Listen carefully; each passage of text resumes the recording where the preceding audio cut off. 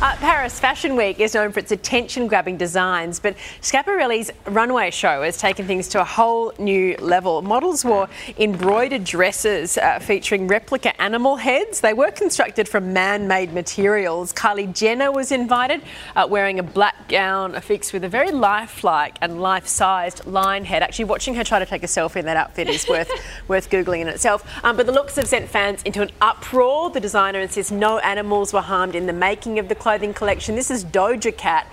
She turned out in head-to-toe Swarovski crystals, 30,000 of them applied by hand, and she paired the look with the silk bustier and some very high boots. All I can think about looking at her is how she went to the loo.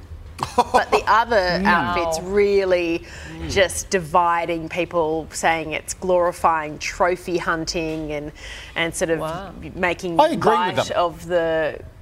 I agree with them, particularly if they didn't put out a statement saying why they were wearing it. You know, to focus attention on poaching or, you know, or conservation. There's nothing really like that. They've actually sort of had to come out of retrospect going, oh no, it's fake, don't worry, it's fake. Well, then why go to all that effort if you're not making a statement of that?